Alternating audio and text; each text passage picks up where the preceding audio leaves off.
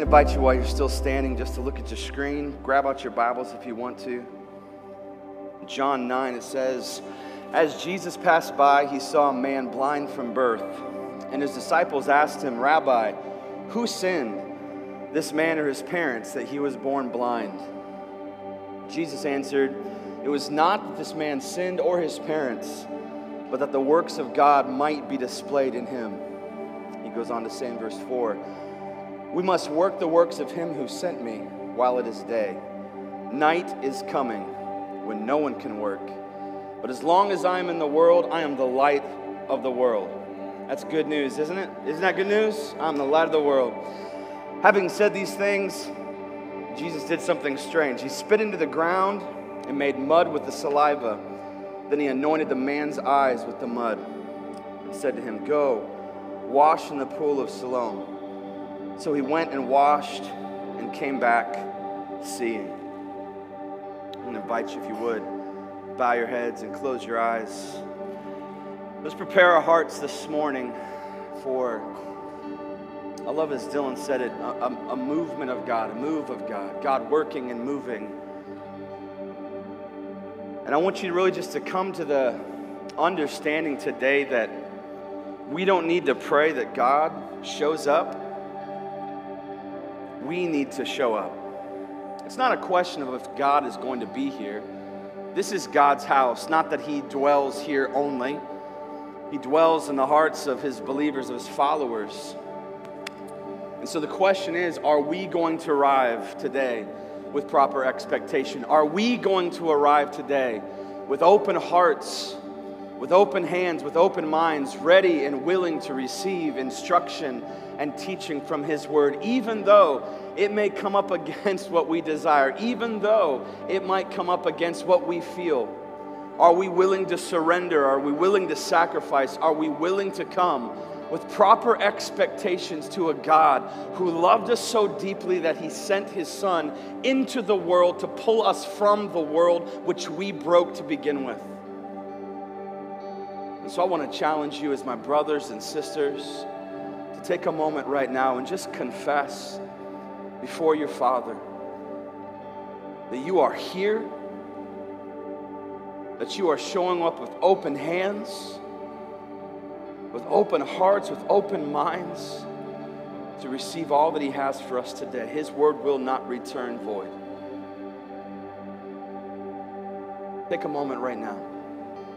Converse with the Father. Speak with him. Right now where you sit, take a moment.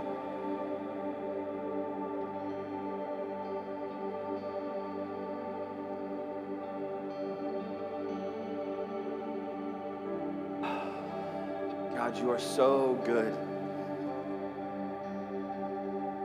You are so good, and we declare that you are the Lord of all. Everything is within your jurisdiction, in your control. We love you. We declare that there is no God but you. There is no Savior but Jesus. We are your people. We desire you. We long for your return. We look forward to the day where you will wipe every tear from our eye and take away every pain. And this is our promise. This is our great hope, which is found through Christ Jesus. He is at the center. We lift him high so that he will draw all men, all women, all children to himself. Save us, forgive us, heal us. Move today, Father, through your word. Speak to us in powerful ways that we cannot shake, that live with us long after we leave this day. It's in Jesus' powerful name that we all said, amen. Hey, turn and shake somebody's hand. Welcome them here today. And let's get in on this.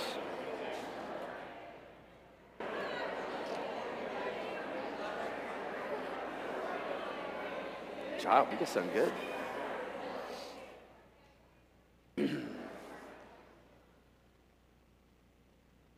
All right, so we are in part 2 this morning. I really don't normally do multiple, parts. I like to kind of cram it into one teaching if possible. But the topic of pain and suffering is one that is immense, to say the least. And it's not even going to really be one that I'm going to be able to get through completely today. I'm not going to be able to say everything. But I do think that between our first teaching and the context there and we're going to share today, I hope that this will at least begin to really open up and give some foundation to the question of why there is pain and suffering in the world. And so we're going to be still in John chapter 9. That's where we are all this month. And we're just in the first few verses. Clearly, we're going to jump around a little bit to give some context. But just to give a little bit of backlog here, you can go back and listen if you'd like. I hope that you're having good conversations in your small groups. By the way, if you're not in a small group, I promise you really are missing out. That is the lifeblood of our church. That's where you're going to grow in your relationships with each other. That's where you're going to build new relationships. I promise you're going to be stretched in your relationship with Jesus Christ as well. Hopefully there's good depth in conversation. I believe that there is. And so I find that I grow in conversation. Does that make sense to anybody? Some things need to be talked about. I need to ask questions. And at least how we currently run things now, there's really not that opportunity for you to ask too many questions during a sermon. We're seeing what we can do to remedy that. We're going to try a couple of things in the near future. Not today. But in the near future, we're going to see how we can accomplish some of that. Because the point isn't just to get together and have a large group of people. And I really want to make myself clear with this. The point of our church is not that we would just have a large group of people get together and fill up a room and make it look good. The point is that we get to know God more. The point is that we get to know how Scripture impacts not just the way we live in the world, but how we view the world. A biblical worldview is crucial for us to not just survive, but to actually live through this thing we call life in a way where we are ambassadors for Jesus Christ. Are you guys with me today? Does that make sense? That is the goal. So while I do love that there's a lot of people coming to this church, calling this church their home, that's wonderful.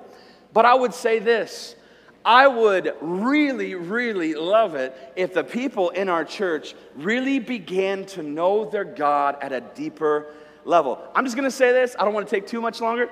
We live in a day and time where it is becoming more and more, increasingly more important that you know your God and that you know what you believe, and apologetics, that you know how to defend what you believe. It's not enough just to say you believe a thing. Tell me why you believe a thing. Demonstrate why you believe a thing. Show me why you believe a thing. All right, that's my whole thing. Let's get into it today. We got a lot to do. We got a lot to go through. So it's going to be a little bit like a fire hose today. So I hope that's okay. Take notes.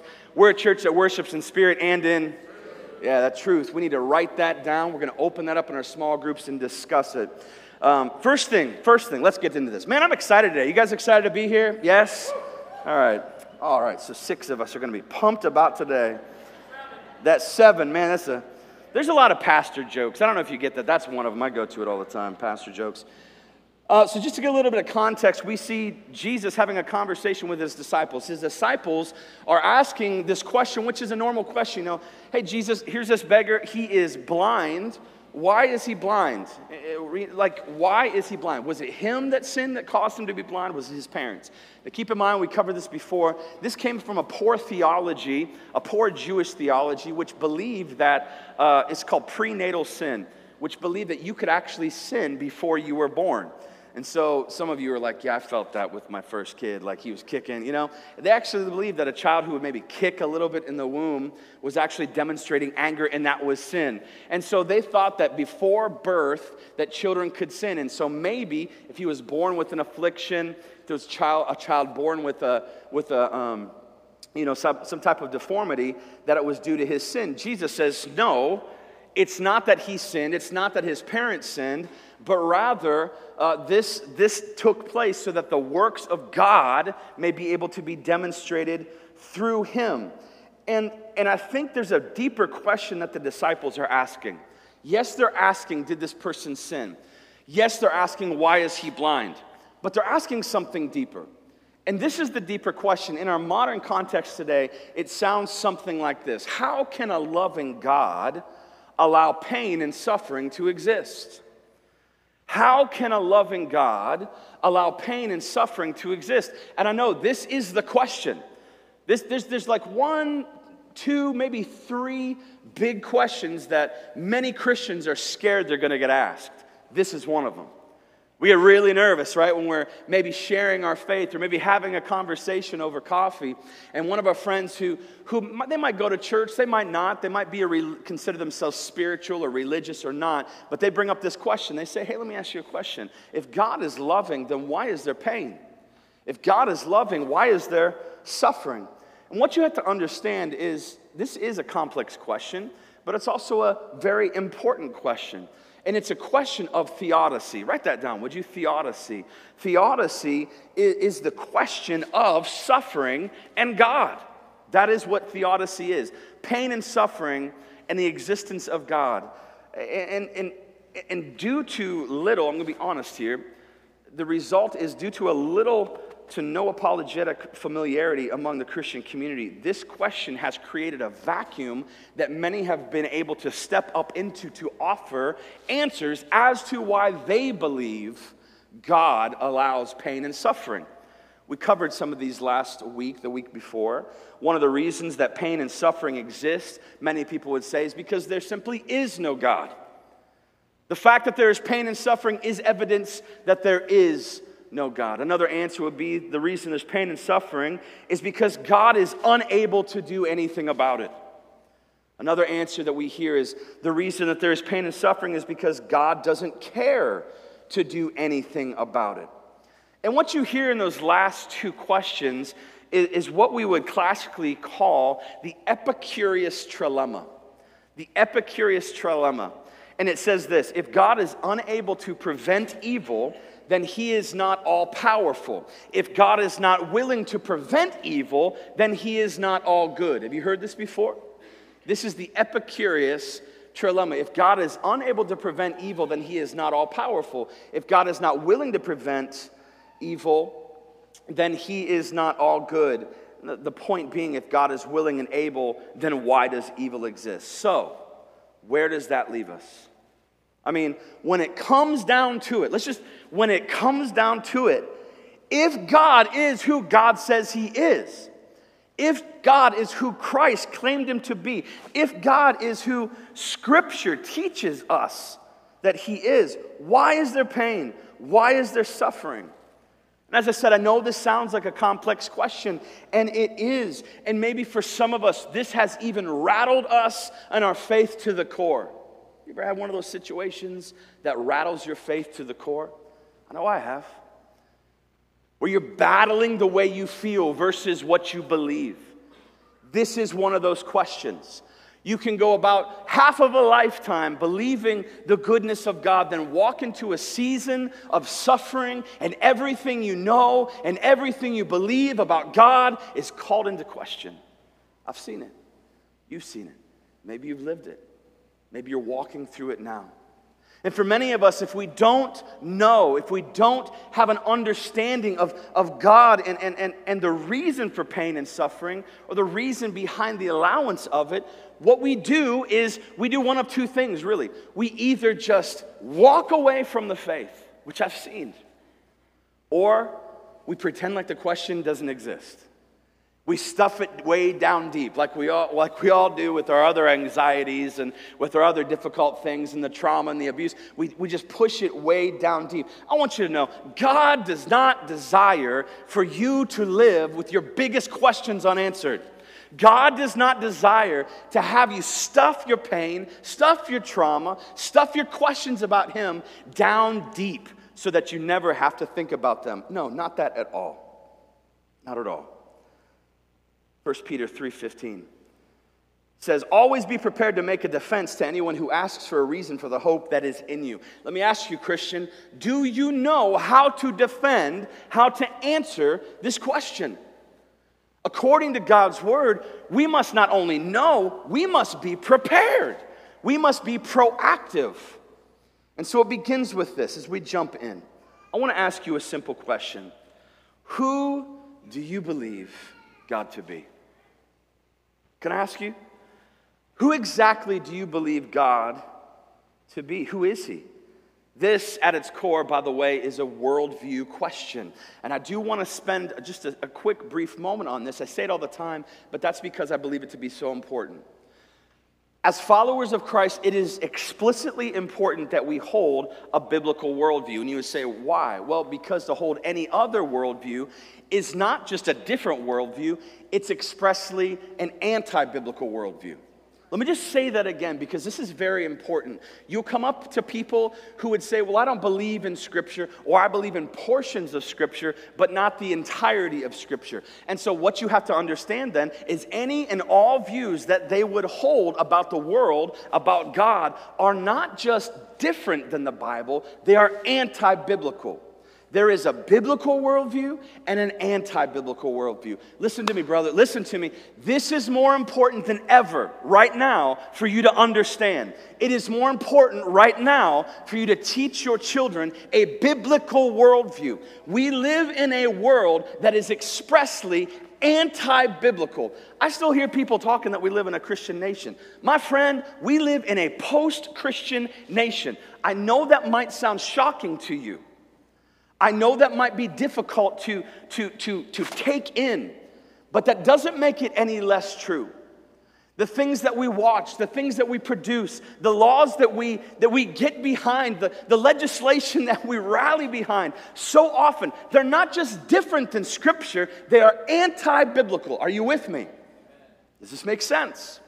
And so what I'm telling you is that it is more important for you than ever before to know what you believe, why you believe it, to pass that along to your children. Knowledge is power. Can I just hear you say amen to that? Knowledge is power, and there is no greater power than the power found in God's Word. So it makes sense that if I really want to be plugged into the strongest type of power, I need to be plugged into God's Word and allow it to inform my life and my actions. Amen? Come on, I wish I had a church to preach to today. It's beautiful out. Amen? Amen. It's so important. And so here's the deal, and this is going to undergird the rest of today. You're going to get tired of me saying this. You're going to get tired of hearing this, right? Because we know the descriptions that Scripture puts out about God. I mean, John 1 says God is light. 2 Samuel, God is the rock. Psalm 54, God's our help. Deuteronomy 4, God is merciful. Psalm 50, God is righteous. The Scripture says He's holy, that He is love, that He's just. And we have no problem talking about those attributes of God, do we? We love the characteristic of God being righteous. We celebrate it. Man, we sang songs. It may look like I'm surrounded, but I'm surrounded by you. God is our protector. We worship that. We sing about it. However, there is one thing about God that I really haven't heard a sermon about lately. There is one thing about God that has, to be honest with you, become quite unpopular. One thing about God that we just don't hear too much about in our culture. And it's this: God's sovereignty. God's sovereignty. And here's why this is so important. God's sovereignty is at the very center of holding a biblical worldview as it pertains to pain and suffering in the world. Listen to how Paul says it concerning the sovereignty of God to the letter he wrote to the church in Colossia. Colossians 1, he says, for by him, verse 16, all things were created. Let me hear you say all things. Now this is important. It's not some things, it's not a few things, it's not most things, it's not 99.9% of things. It's all things. That means all things. That means the sun that you see, created by God. The stars that you observe, breathed out by the breath of God. The world that we live in, the light that you have, the hair on your head, everything created by God in heaven and on earth. Notice this, not just the things we can see, the visible things and the invisible things. Visible and invisible, whether thrones or dominions or rulers or authorities. Pause, you got to understand right there, that's a supernatural reference. Rulers and authorities, dominions, what's he talking about? He's talking about a spiritual realm.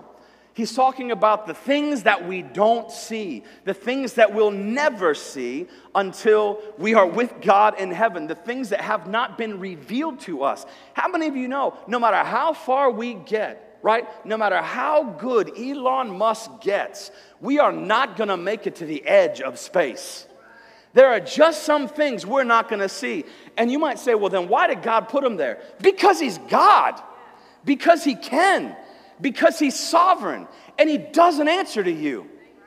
He doesn't have to tell you why. He can just say, because I'm God. And that demonstrates his sovereignty. That demonstrates his, for lack of a better term, bigness. His bigness, his sovereignty. He's in control. Not only that, he says all things were created, look now, through him, and what? What's the next word there? For him. For him. What is creation for? It's for God. Who is creation not expressly, primarily for? Me. It's primarily for God. We'll get to that in a minute.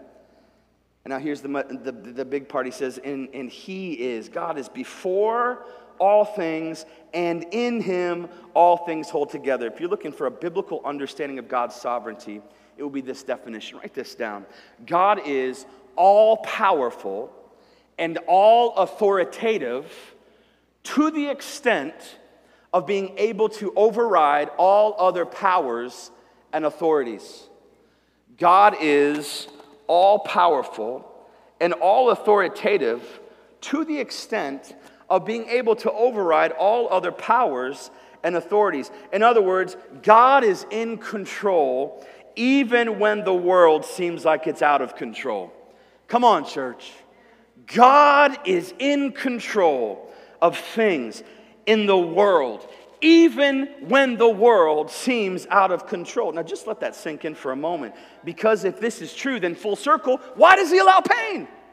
Why does he allow suffering? Can I just encourage you this morning? Can I just tell you something I pray is an encouragement to your heart today? I pray that it brings you some peace surrounding this issue. Okay? Listen now, very closely. God permits what he hates to accomplish what he loves. Say that again.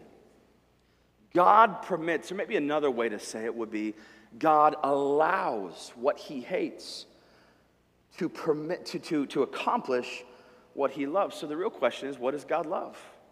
What does God love? Well, we know from Scripture, such as John 5:8, that God demonstrated his love for us in that while we were yet sinners, Christ died for us. We know John 3:16, for God so loved the world that he sent his one and only Son to die for the world. We are the world. So what does God love? God loves us. God loves you. God loves the world. God loves humanity. Now, be careful. You got to balance that with the sovereignty of God. Don't think that God loves you more than he loves his glory. God loves his glory. It is who he is. It is at the center of who he is. But God loves you. He loves you so much that 2 Peter 3:9 tells us this: the Lord is not slow to fulfill his promises, some count slowness, but is patient towards you, not wishing that any should perish, but that all should reach repentance. That word wishing there is the Greek word balomē. And wishing, although it's a valiant effort at an interpretation, the better word there would be desire, because that's what balomē means. God's desire is that no one should perish. Perish how? Perish into eternal separation from God. See, God's desire is that every one of us would find faith in Jesus Christ. And you got to understand this. This gets to the meat. Listen now. God is delaying his coming judgment. God is delaying his coming judgment in order to give people further opportunity to repent. God's balomē, God's desire is that no one would perish without repentance, even though people will. Hang on, put on your scholar hats here for a second, okay? God's desire is that no one would perish, even though people will. And you could say, well, doesn't that make God not sovereign? That seems like it would make him not sovereign. If his desire is that people will not perish without him, and yet people do, doesn't that make him not sovereign?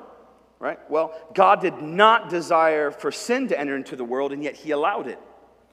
God did not desire for Jesus to be brutally tortured and betrayed and murdered on a cross, and yet he allowed it. God does not desire pain and suffering in the world, yet he allows it. It is not God's desire for people to perish and enter into eternity without him, but he will allow it. Listen, if you live a life making decisions separate from God, if you make a life living out decisions separate from God's word, if you live a life where you're saying, I want to be separate from you, God, I want control, then God will give you the desires of your heart, and in eternity, you will be separate from the God you live separate from your whole life. And that is hard to understand, but a grace and a demonstration of love from our God. The problem isn't with God. The problem is me.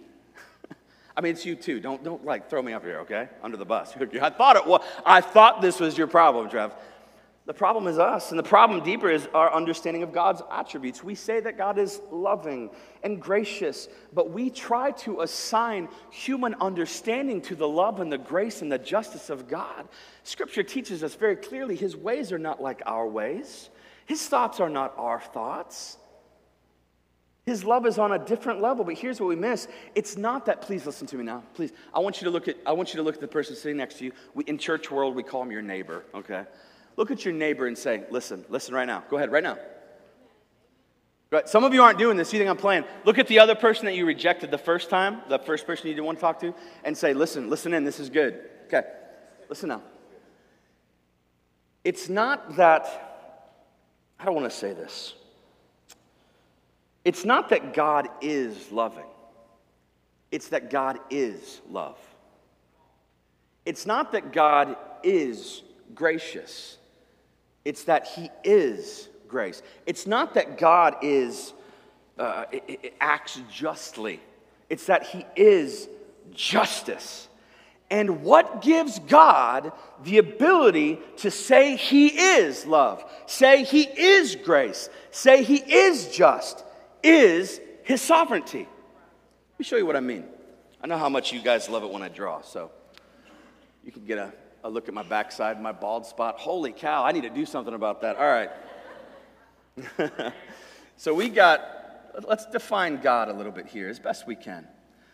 We have God the Father. This is the Godhead. This is the Trinity, okay? We have God the Father. We have the Holy Spirit, who is God. We have the Son. This is Jesus, who is God. Now, at the center, this is important for us to understand. At the center of who God is, many people would put this, me.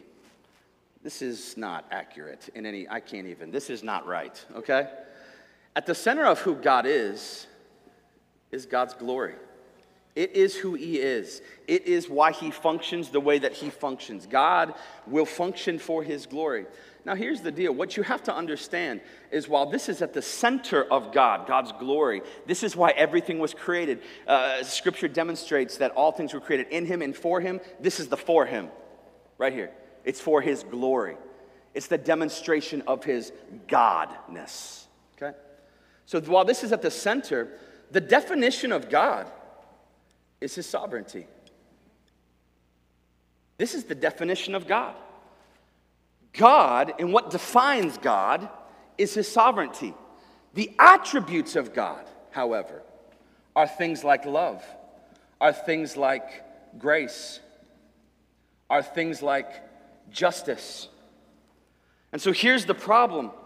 You don't get the attributes without the definition. We want the attributes, but we don't want the definition. We want a God who is all loving all the time, but not a God who is in charge of everything and doesn't give me the control I desire, because that's not a loving God. We want justice through what we declare justice, not as God defines justice. But what you have to understand is that when God says, I am love, that's a sovereign statement. When he says, I am grace, that's a sovereign statement. When he says, I am just, that's a sovereign statement. And so what God declares, listen now, this is going to hit you. What God declares just is just because he's sovereign. What God declares is gracious is gracious. Not based on my worldview or my opinion, but based on the sovereignty of God. If God showed up today and said, that wall is purple, guess what? That wall is purple. If God shows up today and says, you have black hair, I would say, okay, right? My hair is black. And you say, that seems ludicrous. No, that's a sovereign God. That is the single entity in all of the universe that is able to make that statement. That's what sovereign means. Now, I know there's a lot of people that call themselves sovereign. They're not sovereign. Can I just tell you something? I love you, but the control that you believe you have is an illusion of control. You do not have control. You do not have control. Well, I do have control. No, you don't. Go outside. The other night, we were scheduled to have some friends over and have a big fireworks display at our house. My wife made me work for a week and a half every single day, trimming the yard, pulling out poison ivy. I got it all over my ankles. I had to power wash. I borrowed one of my friend's power. I'm power washing the house. Friday afternoon, rain, 90% chance of rain. I'm like, if you think you have control, go command the heavens to hold up the rain. You will very quickly realize I do not have control. And the control that I believe that I have is an illusion of control. We love to worship the attributes of God, but listen to me, church, not the definition of God. God is sovereign. That is his definition. Because if God ceases to be sovereign, then God ceases to be God. We need, we want, we long for a sovereign God. We need a sovereign God. We desperately need for God to be sovereign. So because of his sovereignty, what God does, regardless of how I feel about it, is by definition loving, gracious, just. And it may be hard for us to wrap our minds around this, but this is, church, listen to me, this is why our faith must inform our feelings, not our feelings informing our faith. Jesus tells his disciples in verse 3, it was not that this man sinned or his parents, but that the works of God might be displayed in him. We must get away from thinking that we are the ones that get to define what fair is. And I know this is hard. I know this is difficult. This is why we don't talk about this. Listen, the reason you don't hear many teachings on the sovereignty of God is because we don't really like the sovereignty of God. We want to control things. We want our cake and eat it too. We want things our way, right away, and we live now in a culture where that is available on next level. When I was growing up, and I'm going to sound like an old man here. When I was growing up, I didn't have a cell phone. Not because we couldn't afford one, but because they didn't exist. My son the other day asked me, Dad, how old were you when you got your first cell phone? I was 19 years old. Why? They didn't exist. No, and the internet wasn't around. The internet wasn't around? How did you live? I don't know, right? But it offers us convenience. It offers us an illusion of control. We have to get away from thinking that we are the ones who get to define what we deserve or what fair is. God is not like us. His ways are higher than our ways. He is mysterious. And listen, the greatest day of your life was when you realize God is sovereign and I am not. Because that is the day that you can surrender. And you don't have to like it. You don't have to desire it. But it is not going to change one iota the sovereignty of God. God's sovereignty is not affected. Don't take this the wrong way. Take it exactly the way I mean it for you to take it. God's sovereignty is not affected by you, your decisions, your life in any way, shape, or form. Because God is sovereign all by himself. God is sovereign without any of your help. God has been sovereign. God will be sovereign. God has always been sovereign. God will continue to be sovereign. When we are standing at the throne, kneeling, casting our crowns before Him, He will be sovereign then, just like He is sovereign now. He has never changed. He is not learning. He is not getting better. He is not righting His wrongs. He has been exactly who He is, who has always been. He is God, the sovereign one. And so back to my question that you didn't ask, that I'm asking for you. If He's sovereign, why then all the pain? All the suffering, why? If He can do something about it, why doesn't He? Listen, He did. He did. That is the good news. Because God is sovereign, because He is holy, because He is righteous, because we live in brokenness and sin and our depravity runs so thick and deep, God sent His Son into the world. Why? To save us? Yes. To redeem us? Yes. To restore all things back to Himself? Yes. And so while my friend, I cannot promise you that the more you tithe, the greater you'll be healed. I cannot promise you that the more you serve, the better your life will go. I cannot promise you that even if we anoint you with oils and pray over you with hands laid on you, that your leg will be healed. I can't promise you that. But as a follower in Jesus, regardless of the disease, regardless of the trauma, regardless of the pain, regardless of the hurt, you will be healed ultimately one day in heaven. And that is a greater gift. That is a greater love. That is a greater grace. That is a greater justice than being healed here in a temporary sense. God didn't come to give you temporary healing. He came to give you ultimate healing. And you say, what do I have to do to get this? Tell Him He's sovereign and that you're not. Believe what Scripture teaches of Him. Scripture says that anyone who calls upon the name of the Lord will be saved. My friends, it doesn't say might be, doesn't say could be. It says you will be saved. Well, don't I have to contribute anything? Listen, the only thing you contributed to your salvation was the sin that made Jesus' death necessary. I don't think you heard me. Let me say it again. The only thing you contributed to your salvation was the sin that made Jesus' death necessary. I think we've contributed enough. The only thing left to do is to fall to our knees, to hit our face and say, I am not God. You are. And what you say, I will do. Despite how I feel, despite how the world looks, despite what my friends say, despite what my flesh craves, despite where my mind goes, despite where my addictions want to take me, I am surrendered, I am sacrificial, and I am living as Christ would dictate. And you might say, well, I got to get a couple things straight before I can do that. No, you don't. What are you fool? What are you talking about?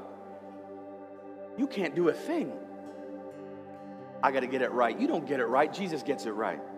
He takes you just as you are. Well, you don't know my struggle. You're right, I don't. I don't really want to know it. But God knows it. And He's chasing you. He's chasing you. He loves you. But He loves you enough that if you decide to live a life separate from Him, He will allow you to live an eternity separated from Him. But here's the good news, my friends.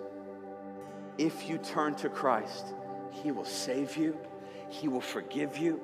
And He will heal you. And even if it's not in this life, you will be healed. And one day every pain will be taken. Every tear will be removed.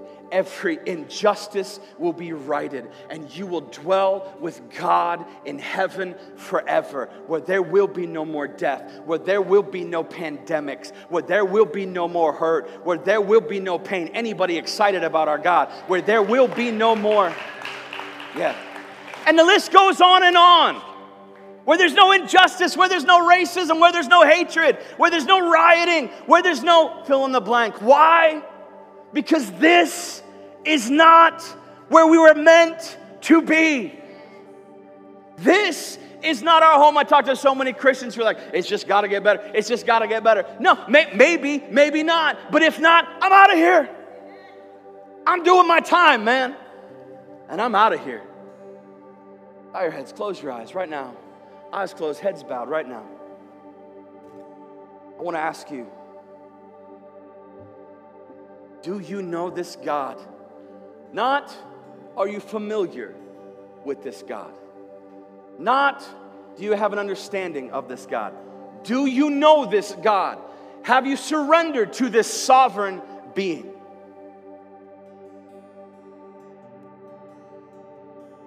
Scripture teaches us that He sent His Son to do what we could not, to live a perfect life and to die. And on the cross, His righteousness, when I surrendered to Him, is counted as mine. And my sin is counted as His. And my sin was taken to the grave, and your sin was taken to the grave. And Jesus Christ rose again to conquer sin and the grave. My friend, your sins are forgiven. But you need to turn to Jesus, place your faith in Him, so that His righteousness is counted as yours.